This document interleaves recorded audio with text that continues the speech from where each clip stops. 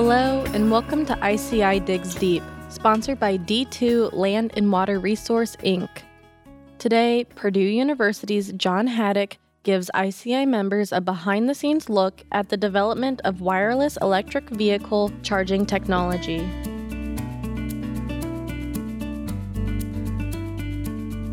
Hello, it's Richard Hedgecock with ICI Digs Deep podcast, and we have a special guest with us today on a very interesting topic that we all need to keep our eyes on and be aware of, and that is going to be EV charging and what that can mean in the bigger picture for all of us in the industry. We have with us today John Haddock from Purdue. How are you, John? I'm just fine, Richard. Thanks for having me on today.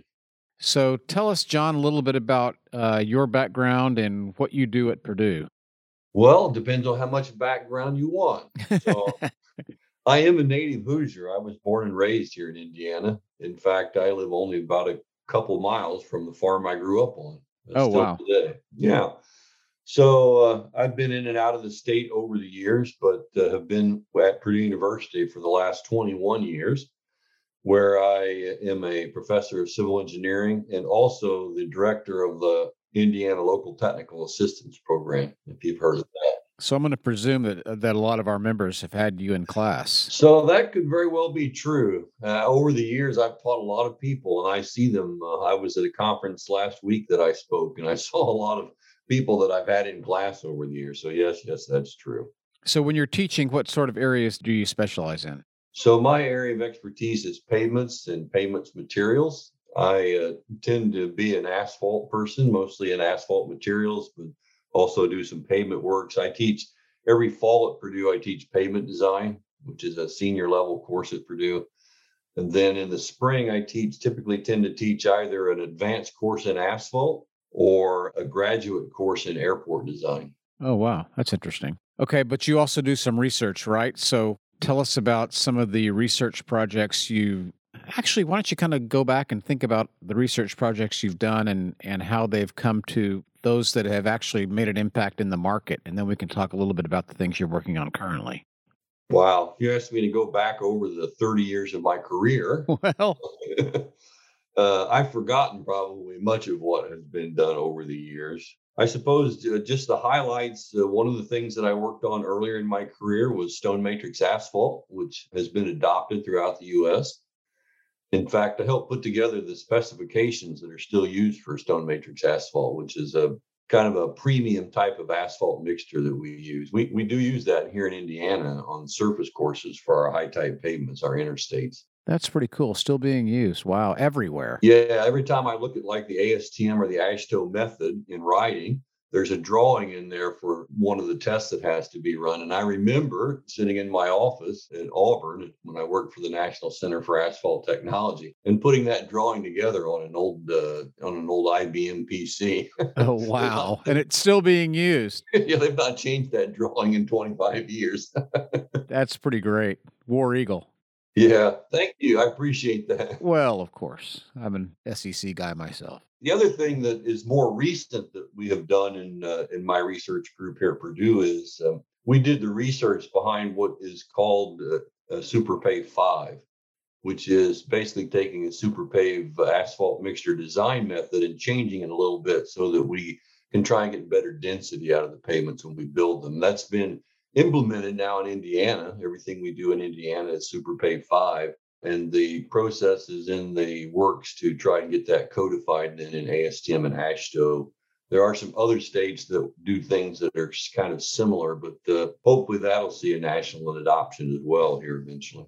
Oh, that's great. So we won't even talk about LTAP. We can actually save that for another discussion later. But I want to talk about this project going on, this study that you have going on EV charging in the road, embedded in the road. So we all keep a watchful eye in the industry at the policy level on changes that can impact future funding. And obviously, the electrification of vehicles is something that is at top of mind with us as it starts to gain a little bit of a toehold in the market and in the public consciousness. And, you know, we know what we know, and what we know is that we have a gasoline tax and it works and it funds our roads and we're happy with that. But if that's going to change, there's all kinds of policy issues involved with how we're going to fund our roads going forward. Most of which is, how do we collect a tax on miles or fuel? In this case, it would be presumably electricity. And how do we keep these vehicles charged and with enough battery to move around? So one of the things that you're working on is a way to keep automobiles or trucks charged while they're driving down the highway. Kind of explain what it is you're working on.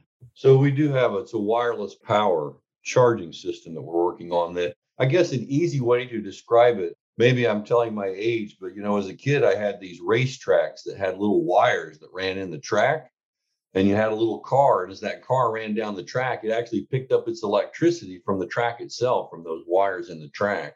In this case, what we're doing is we're trying to put chargers in the road, but there's no wire to make contact with. It's a wireless system. Yeah, sure.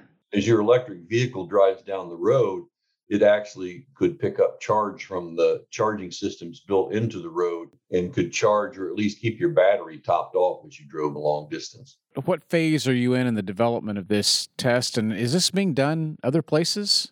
We actually at Purdue are members of what's called ASPIRE, which is the National Science Foundation Engineering Research Center, which involves us and 4 other universities throughout the U.S. and 1 in New Zealand.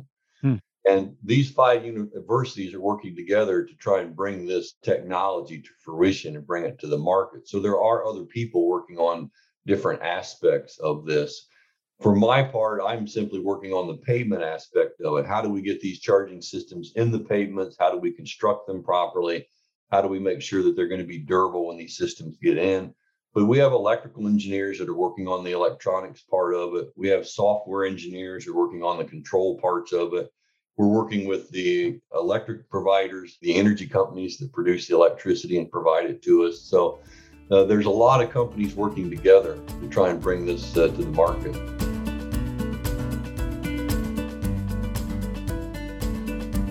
D2 Land and Water Resource, Inc. provides the civil engineering and construction community with site-specific products and solutions. From off-the-shelf items to drafting computer-aided designs in their in-house CAD department, D2 is here to help you keep your project running smoothly.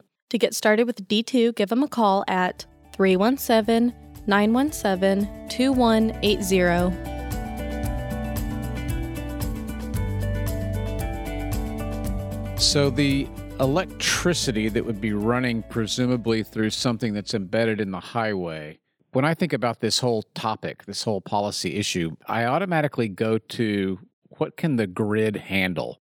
And I think about the current grid in the U.S., and I have no idea how our existing grid can handle a shift to all transportation being done with electric in addition to what's already being done. So what are you all working on to create that electricity, to create that power that would run through this roadway? Well, that is really an excellent question. And that's a question that I've asked not only myself, but the electrical engineers many times. And I'm not sure I've gotten a great answer. I think the simple answer is that where you would install these systems, you would actually put in a substation for that particular system. And we're also looking at combining these systems with renewable type energy. So places, for example, in Indiana, if you drive down an interstate, say, I-65 from Indianapolis to Louisville, a lot of that's a very rural interstate with a lot of places where you could put in substations and even put in like a wind farm, for example, or perhaps a solar installation to actually help with that electric generation that you're going to need to get the system to work properly. So presumably you could have like solar panels or mini windmills that would run along the right-of-way of a corridor, right? Exactly. But whether or not that's feasible, I can't say for sure. I think it could be done. I think we're in the early stages of trying to determine those sorts of things, but I'm encouraged that we're at least looking at those types of methods to generate electricity for this particular thing, because I keep reading that, our electric grid is antiquated and needs to be updated. So perhaps as part of that update, we can kind of fit this system into that update as well.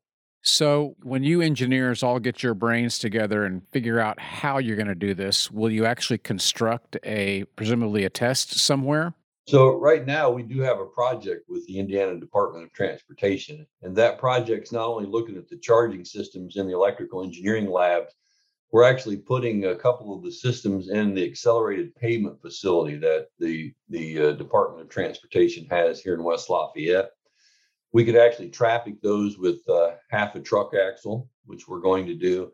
And the plan is for this project is that in 2023 to build a pilot project somewhere in Indiana that will be about a quarter mile long, where we'll actually install some of these charging units in the real pavement, using real contractors to do real work and see how that will actually function for us. Oh, no, that's cool. So, I'd love to see that when that's happening. We can bring Sarah and her video equipment out there and have some more content for our people. That's really cool. So there currently are 3 entities in the U.S. that are looking to put in pilot projects about that same time. There's the one here in Indiana. There's one in Utah, where it's the Inland Port Authority in Utah is talking about doing a project about that same time frame. And the other one is in Florida, on the tollway in Florida, around sure. Orlando. They're talking about putting one in as well about that same time. And that makes sense. They'll just be small pilot projects. What are we missing, John? What have we not talked about? Well, you mentioned the funding. I'm certainly not a funding expert. Currently, in Indiana, if you drive an electric vehicle, you pay a tax for that electrical vehicle when you go to register it, correct? Correct. That's probably not a long-term funding mechanism. If everybody's driving electric vehicles, that probably is not going to work. Correct. When you've got people who are having heavier loads, going longer miles, if you've got a flat fee, it's not a true user fee in that sense. Right. I think certainly were we to have these charging systems, one of the things that has to be done is you've got to be charged for that electricity, right? So as you drive and draw electricity from the pavement, the electric company's got to know who you are to send you the bill for the electricity. So wow, that's fascinating. So is there a way to then meter that amount of electricity that's going into your vehicle? Yes, that's the software part of it. Because if you think about it, one of the big things that we're trying to do at Purdue that's not really been done is that we're trying to do this with semi-tractors. Now, if you think about your Chevy Volt or whatever your favorite electric vehicle is, right? Your Mustang Mach-E these days. Yeah. That it doesn't take much power to charge a battery on that. So, maybe you're talking about somewhere in the neighborhood of 20 to 30 kilowatts. That's doable now. And in fact, is done now, certainly from a static charging standpoint. We're talking about tractor trailers where we need to be able to have more in the neighborhood of 200 kilowatts for semi tractors. Right. And remember, we're charging at highway speed. So your semi tractor trailer is moving at 65 miles an hour while you're trying to do that. Well, we're using a much higher power then to charge these vehicles than you would if it was just a stream of, cars and light duty trucks. Which, yeah, I don't know. Wow. I'm sort of stumbling around now because this is all makes my head swim. There has to be onboard equipment in the vehicle. So the manufacturer, the original equipment manufacturers, Ford, General Motors, Toyota, those people are working with us. Because from their side, they'll have to put equipment and software in the vehicle to be able to take the charge. And then from the pavement side, the pavement has to be smart charging, right? So as you drive towards the pavement needs to basically be able to inquire of your vehicle, what type of vehicle are you? Do you need a charge? How much charge do you want? So that it can turn that on as you get onto the system and then turn it off when you leave and get ready to do the next vehicle. Now, think about doing that at 70 miles an hour. Vehicles, that are within 2 to 3 seconds apart at 70 miles an hour. The system's got to be able to respond to that. Yeah, wow.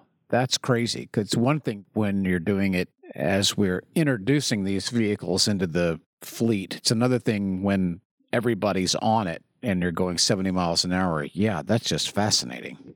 Right. So when I say, look, I'm just a payments guy, I'm working on this little part about putting these into payments. It's really true. There is a huge amount of work going on to make this feasible long term. So we're not going to see these systems working in hundreds of miles of roads in the next 5 years. But in the next 20 years, we may actually see these systems strategically located in different places. So, for example, the I-70 corridor between Indianapolis and Columbus, which is a heavy truck corridor, that could very easily be a corridor that contains this kind of system because you can then use electric semi-tractors to make that run. Well, and then that could drive this idea of specific truck lanes even further, right?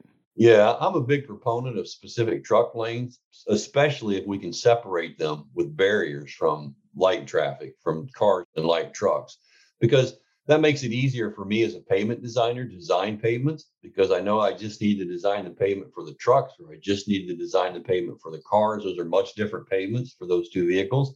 Plus, I think you get a real safety boost when you separate the trucks from the cars and the light trucks. As anyone who has driven from Indianapolis to Chicago can tell you. Yeah, yes.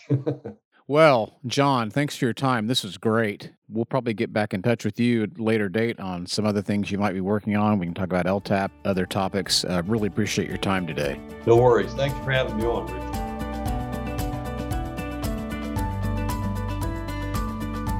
Thank you again to our guests, John Haddock and Richard Hedgecock, as well as our sponsor, D2 Land and Water Resource, Inc. To get in touch with the D2, give them a call at 317-917-2180. Join us every Friday during your morning commute to hear safety talks, member spotlights, and inside information about the infrastructure and transportation construction industry. This has been ICI Digs Deep. Let's break ground together.